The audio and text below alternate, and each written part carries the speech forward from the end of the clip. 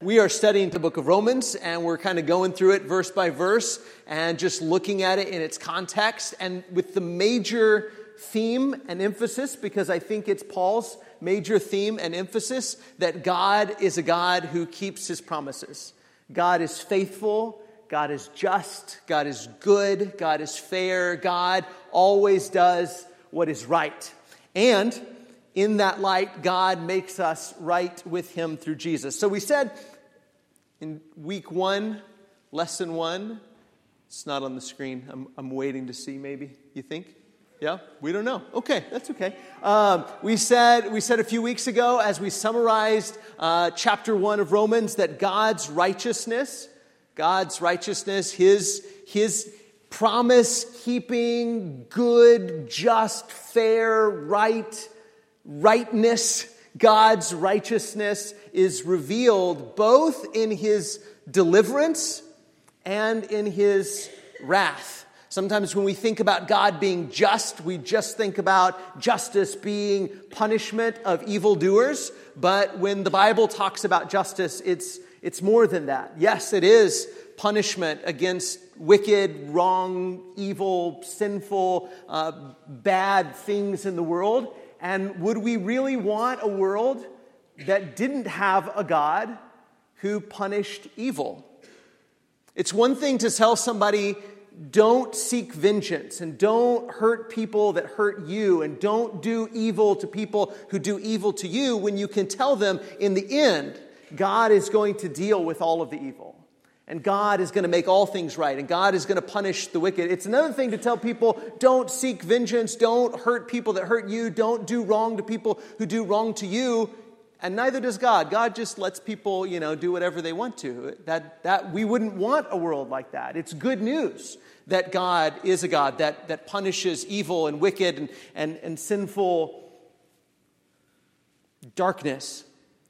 But God's righteousness is revealed both in his wrath and in his deliverance, in him lifting up the broken and the sick and the hurting, in God helping and forgiving and having mercy and having grace. His righteousness is revealed in that as well. So God's righteousness is revealed in both his deliverance and his wrath. We said in chapter 2, we summarized it this way by saying, because of God's righteousness, being Jewish will neither save you from the curse of sin nor earn you preferential treatment with God.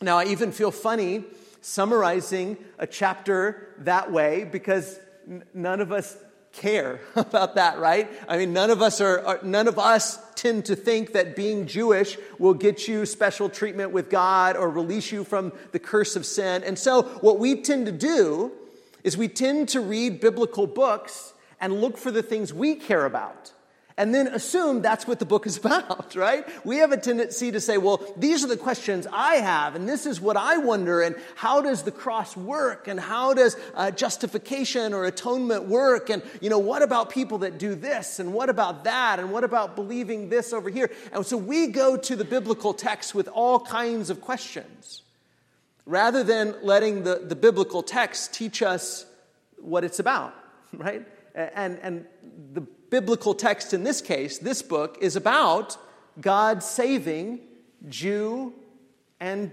Gentile. About God taking both Jew and Gentile and making them both a part of his covenant people and freeing them from the curse of sin, forgiving them and making redemption for them. And again, as we said, if you were a Jew in the first century, and you had this guy talking about how Gentiles are now part of your family and are on equal standing with God as you are, and that they get a slice of your inheritance, you might think that's not what? Fair. That's not fair. And that's what the whole book is about, is yes, it is fair. God is fair, and God is keeping his promises. He hasn't said to the Jew, I don't want you anymore. If somebody is ethnically Jewish, he hasn't said to them, hey, I don't love you anymore. You can't be part of the covenant family anymore. And he hasn't said to the Gentile, because you're not ethnically Jewish, I don't want you. Or I want you more than I want them. On the same basis, On the same basis, God is letting all people be part of his covenant family and making atonement, making it possible for them to be set right and set free from sin. And he's making that available to all people on the same basis. Okay, so if you have your Bible, and tonight you have to have your Bible because it ain't up there. So Romans chapter 3, starting in verse 22, we're going to review just a little bit. We stopped in verse 25, but I want to go back just a tad and then go forward into chapter 4. So Romans chapter 3, Paul is saying that God doesn't play favorites, right? And that's part of God's fairness, part of God's righteousness, that God doesn't play favorites. There is no favoritism, there is no partiality, there is no distinction. So he says in Romans 3, the latter part of verse 22, there is no distinction between Jew and Gentile. For all have sinned and fall short of the glory of God. Man, I've quoted that verse a lot in my life. You've probably heard that verse quoted a lot in your life, right? All have sinned and fall short of the glory of God. And we use it in all kinds of ways, and we mean all kinds of things, but sometimes we forget that that's just one phrase within the entire argument that Paul is making, right? And so he says, all have sinned and fall short of the glory of God. And what does that mean for the Gentile? That means the Gentile has become, like in chapter 1, become idolatrous. And instead of glorifying their Maker and being a reflection of the glory of God as an image bearer of God, instead of serving God like a priest, the Gentile nations have, instead of doing that, they've exchanged the glory of God for the glory of created things. They worshiped and served the creation rather than the Creator, right? And they have become wicked and depraved and sinful, and God's wrath is rightly and justly upon them.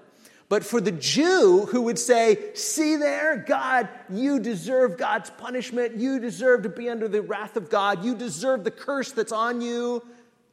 He kind of turns the table in chapter 2, doesn't he? And he says, yeah, but you who have the law, you have the law, and you didn't keep the law. Do you think that just having the law and doing the ceremonial things of the law, being circumcised and eating the right kinds of food and keeping the feasts and the holy days and wearing the right kind of clothes and doing those kinds of things, do you think that gets you preferential treatment when you're not actually keeping the law? And so he goes through and he convicts both the Gentile and the Jew of sin and says, all have sinned and fall short of the glory of God and are justified by his grace as a what? A gift through the redemption that is in Christ Jesus. It's Christ Jesus who provides the redemption. And within the context of the biblical story, what does redemption remind us of? What other story does redemption remind us of? Remember on Sunday when we were talking about John 1, the prologue of John, and we read, in the beginning was the Word, and we said, hey, in the beginning should remind us of Genesis. When we read redemption, it should remind us of what book? Exodus, right? Redemption. How God redeemed all of his people out of slavery, right? And here Paul is saying that the Messiah has come, Jesus has come to provide redemption, freedom from the curse of slavery, of sin, and he has redeemed everyone, or provided redemption for everyone without distinction. Because everybody is equally cursed. Everybody is equally sinful. Everybody equally has a problem. Everybody is equally enslaved to sin. It's everybody's problem, and God is a fair and just and righteous God. And so he provides redemption on the basis of grace. The Greek word is charis. It's gift. It's charity. It's God's charity to redeem anyone Because nobody deserves it based on their ethnicity. Nobody deserves it because they had access to the law. Nobody deserves it because they're circumcised, or they wear the right clothes, or they eat the right foods, or they keep the right holidays. Nobody deserves it because of who their father was, or their grandfather was, or their great-great-great-great-great-grandfather. If God's going to bring you out of slavery to sin, if he's going to set you free and set you right, then it's going to be a gift.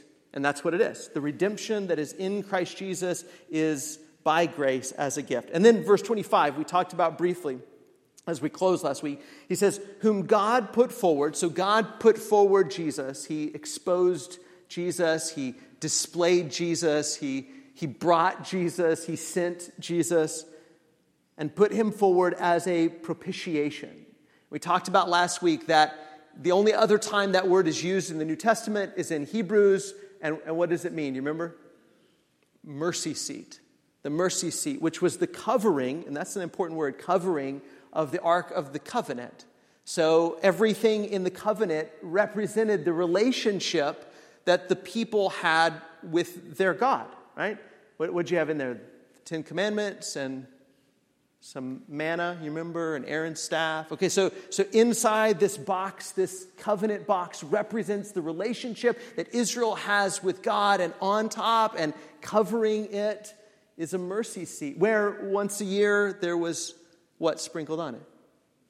Blood, right? Where mercy, atonement, that's what atonement means. It means to cover over. Their whole relationship was covered over like a big blanket, like a mother hen's wings, covering over the people, covering over their sin, making them right.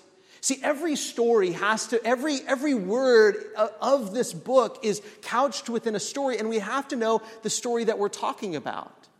If a Greek or a Roman, outside of the context of the biblical story, talked about sacrifices or propitiation, talked about atonement, they might have in mind a story of a God that was like angry and hated them, or was completely indifferent to them. And maybe they needed to sail across the ocean, and so they needed to offer a propitiation. They had to offer a sacrifice to sort of make the gods of the sea not so angry anymore.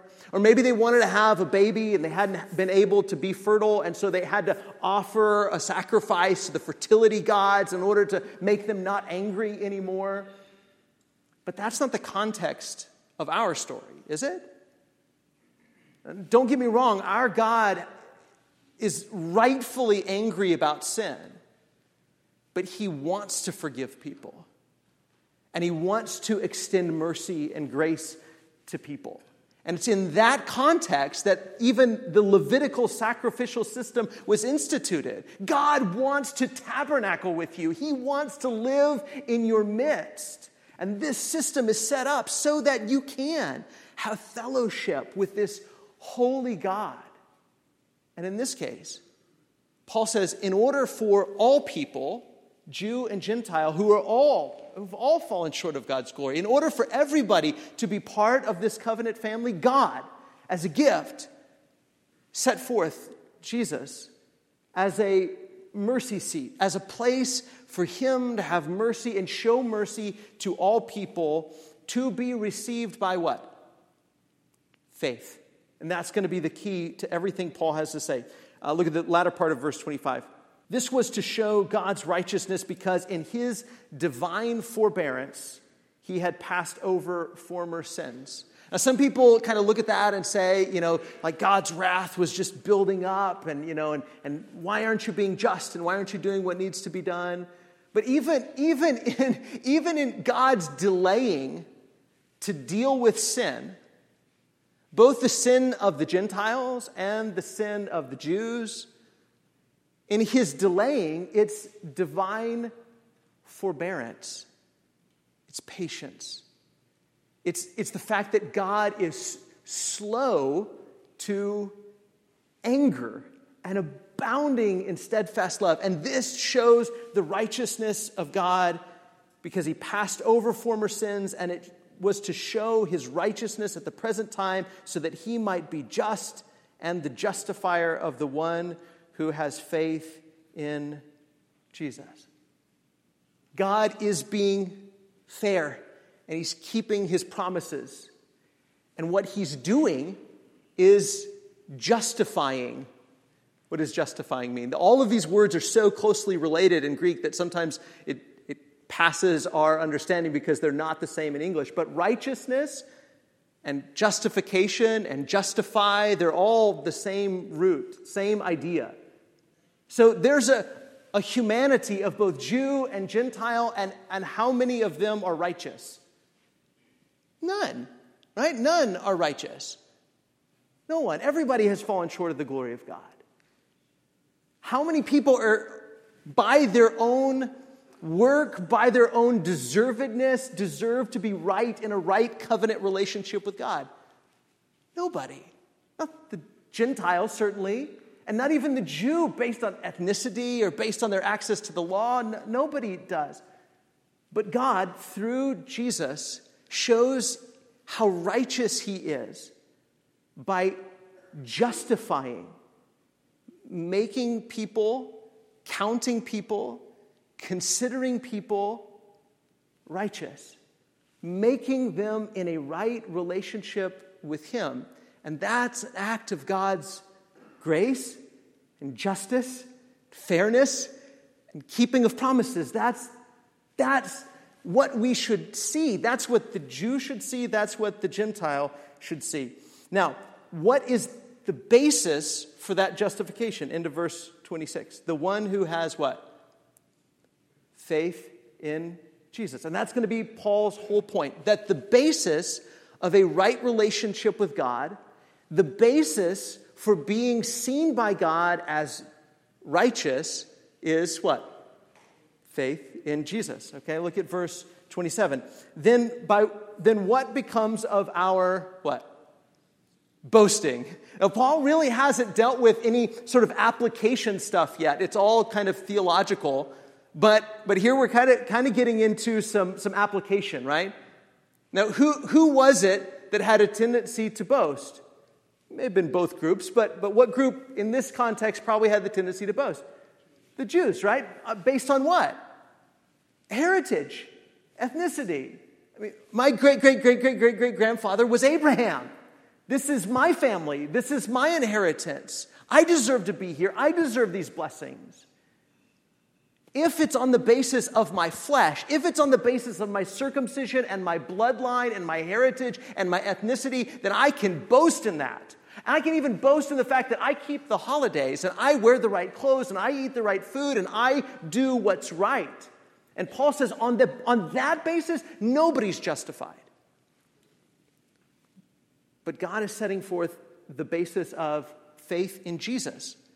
And on that basis, both Jew and Gentile can be justified in God. But then he says, but then what becomes of our boasting? It's excluded. You don't get to brag anymore.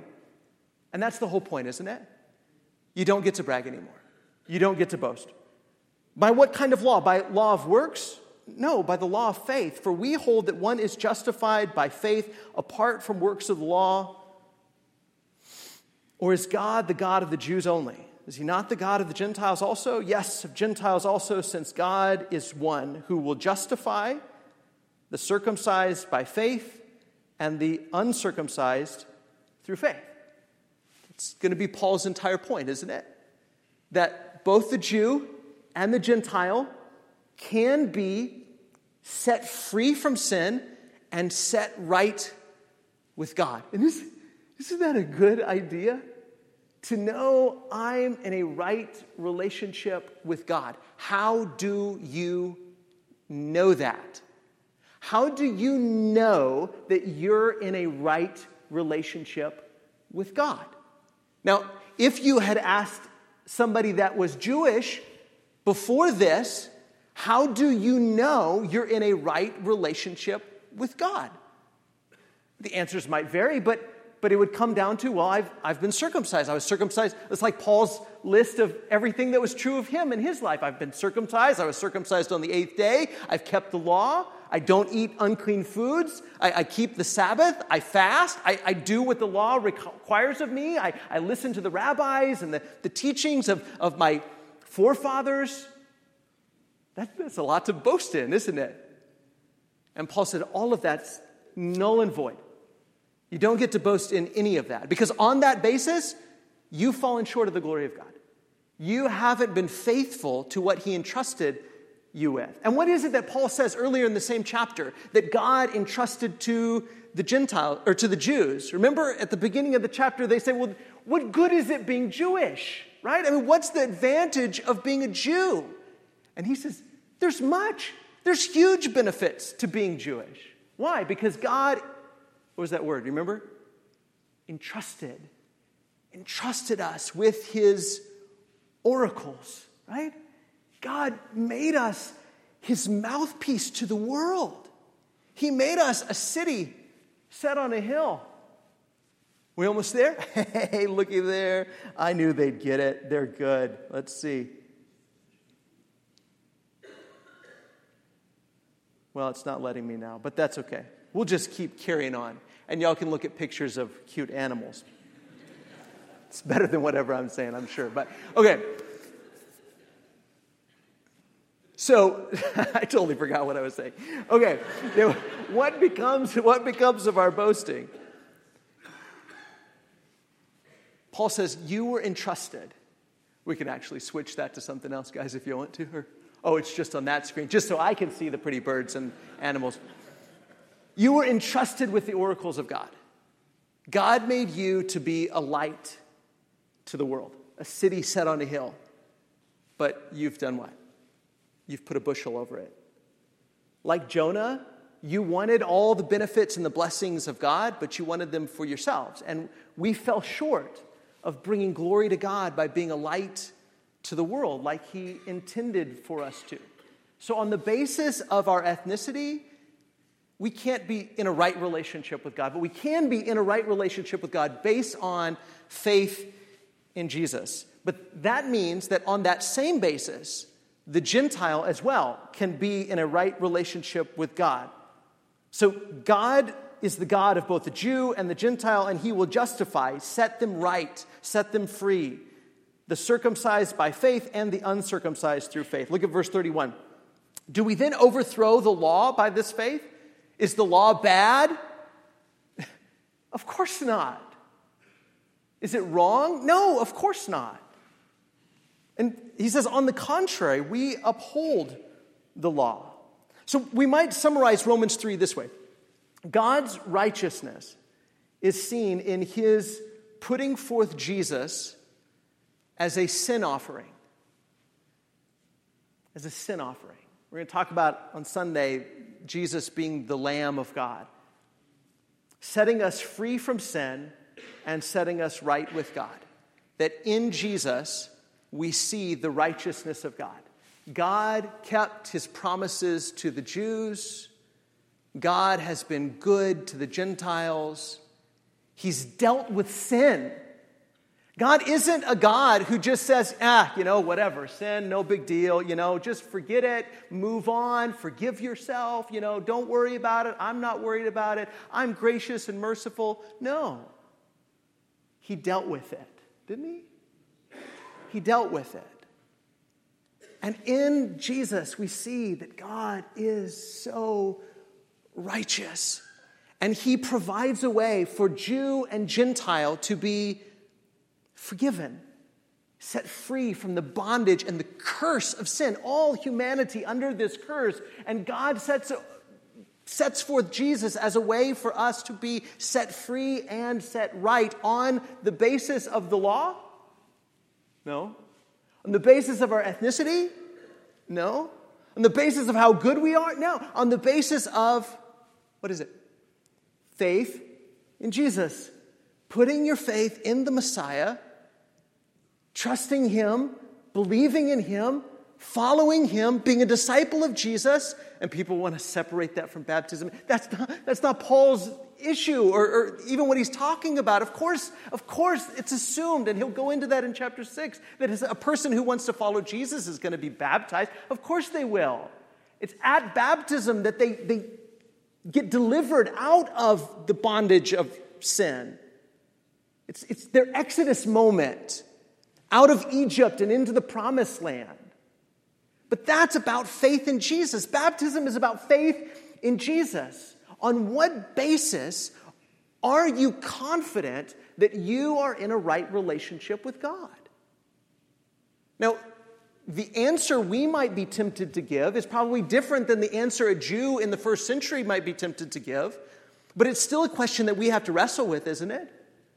Are you confident that you've been set free from your past? Are you confident that you've been set free from the curse? Are you confident that you have been set right with God? That you are in a right covenant relationship with God? And if so, what is the basis of that confidence?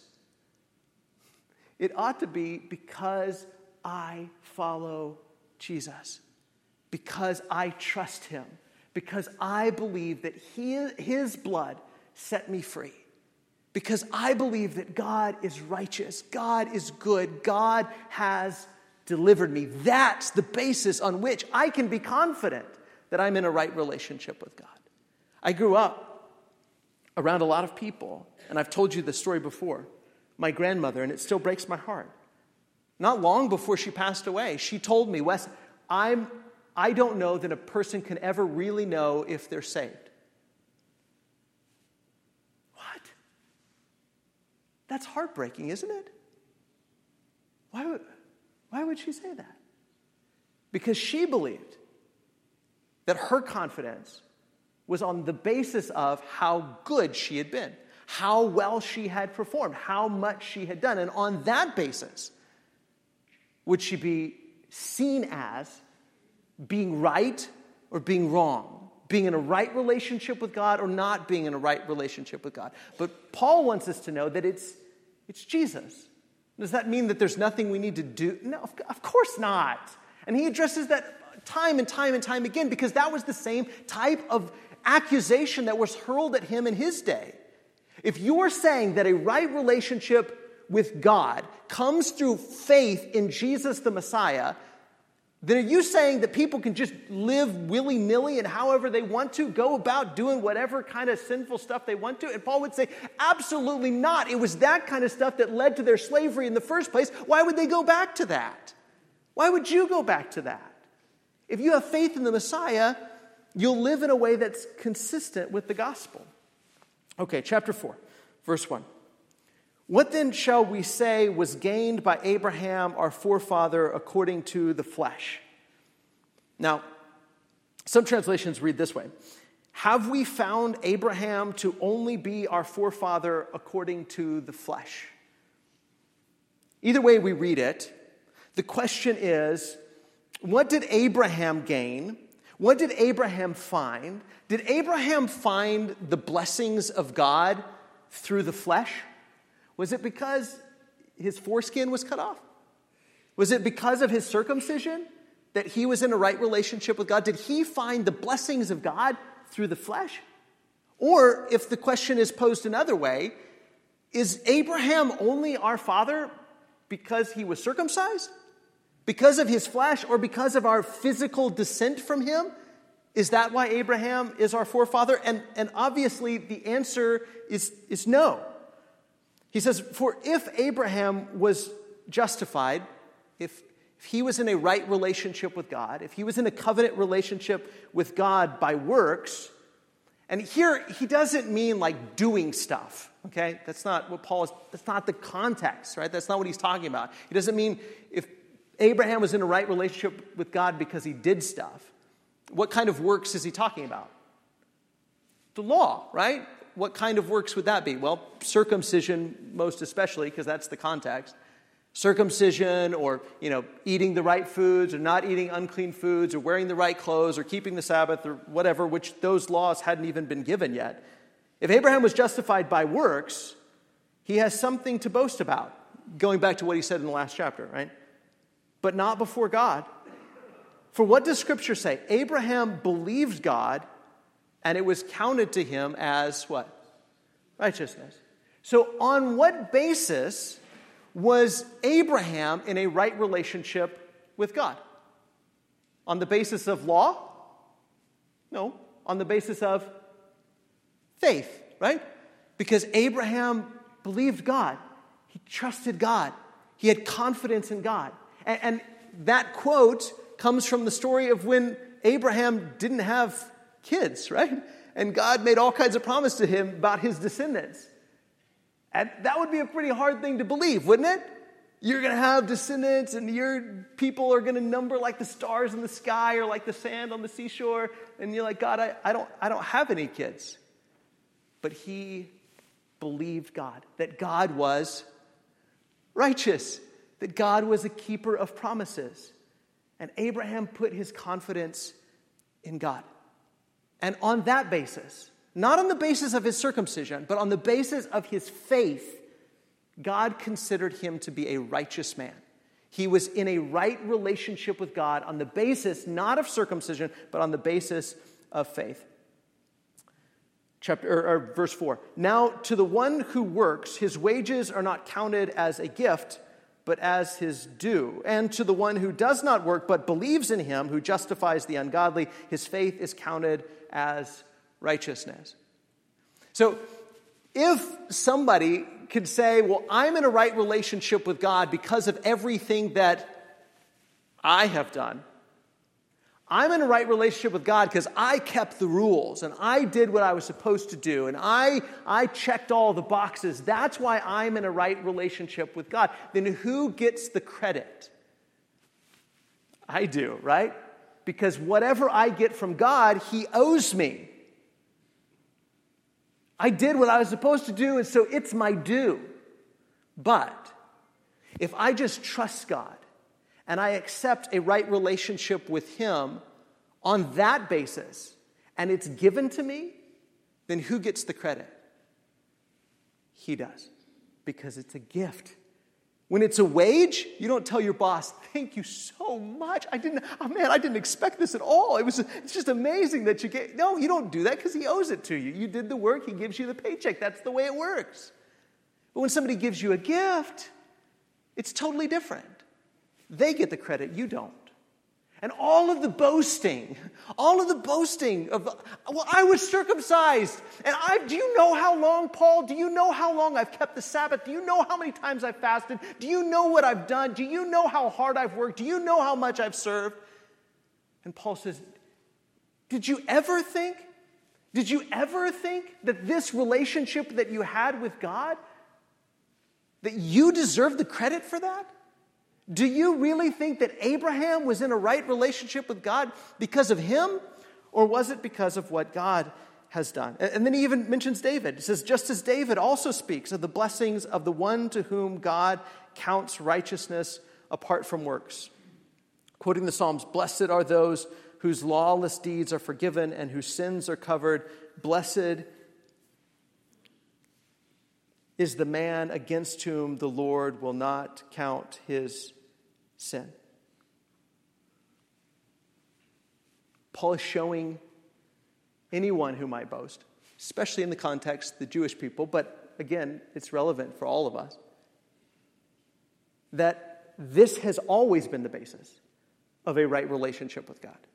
It was true of Abraham, it was true of David, that if God forgives and shows mercy and has grace and sets you right, when you've been wrong and God comes in and fixes you and sets you in a right covenant relationship with Himself, He gets the credit. And you are a blessed person and you ought to be overflowing with gratitude. If we have the wrong sort of idea about salvation, boasting is the result. And when we're proud, do you remember what we said a few weeks ago? When you're proud, you always end up mistreating people, don't you? Pride always leads to mistreating others. And that's probably exactly what was happening in Rome. Probably Gentiles mistreating Jews. Probably Jews mistreating Gentiles. And haven't we experienced that? Whether it's because somebody thinks they're better than somebody else because of what they've done or what the other person has done or what they've not done or what the other person has not done, or because of ethnicity or because of wealth or because of education, or because of whatever. Pride leads to mistreatment. And if there's going to be unity, rightness here and rightness here, then we have to have the right perspective about how we get set right and how we get set free and how we get justified. And it has to be an understanding that that's a gift that God gives. On what basis? On the basis of ethnicity? No. On the basis of law? No. On the basis of faith in Jesus. In becoming a follower of Jesus, God sets everyone, both Jew and Gentile, right with himself. Verse 9. Is this blessing then only for the circumcised or also for the uncircumcised? For we say that faith was counted to Abraham as righteousness. How then was it counted to him? Was it before or after he had been circumcised? It wasn't after, but before he was circumcised. Now, man, I hate to even mention this because it's not the point of the text, and I'm running out of time. It's not the point of the text to argue whether or not baptism is necessary. That's not the point. His point is about Jews and Gentiles.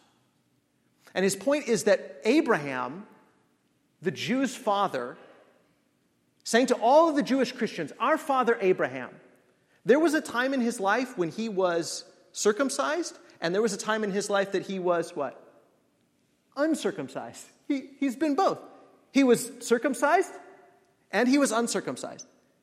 And even in his uncircumcised state, he was in a right relationship with God. On what basis? On the basis of circumcision? No, because he hadn't been circumcised yet. On the basis that he's the father of the Jews? No. On the basis of his faith in God. And so he'll say this, verse 11. He received the sign of circumcision as a seal of the righteousness that he had by faith while he was still uncircumcised. The circumcision wasn't what made him in a right relationship with God. It was the sign that he was in a right relationship with God. And by the way, what is the New Testament equivalent of that? What's the seal that we're in a right relationship with God? He gives us his Spirit, right? That's the seal of the right relationship with God. The purpose was to make him the father of all who believe without being circumcised, so that righteousness would be counted to them as well, and to make him the father of the circumcised, who are not merely circumcised, but who also, listen to this, walk in the footsteps of the faith that our father Abraham had before he was circumcised. So we conclude. First part of chapter 4, summarize, Abraham is the father of all, Jew and Gentile, who walk in his footsteps of faith. Anyone who walks in his footsteps of faith, anyone who trusts in the Lord, and in this case specifically the Lord Jesus Christ, the Messiah, and puts their faith in him, becomes his disciple, baptized into Jesus, walks with him, surrenders to him, Jew or Gentile, Abraham is your father. You are a part of Abraham's family. Made free from sin, set free from sin, set right with God on the basis, not of ethnicity, not on the basis of your goodness or your smartness, but based on your faith in Jesus as the Messiah. Let's close with a prayer. Most Holy Father, Lord, we do not deserve to be set free. We do not deserve to be set right with you, but you have done that for us as a gift of your grace. Father, we have confidence that we are in a right relationship with you because we are disciples of Jesus. And we believe that his blood has set us free and has set us right. And Father, we pray not only that you give us that confidence, but that you help us to share that good news with the world. Father, I pray that if there are any that are here tonight that haven't yet been baptized into Jesus and committed themselves to him, that they'll do so, that they might too know the joy of receiving the greatest gift that anyone has ever known. Father, thank you for giving us that gift. It's in Jesus' name we pray. Amen.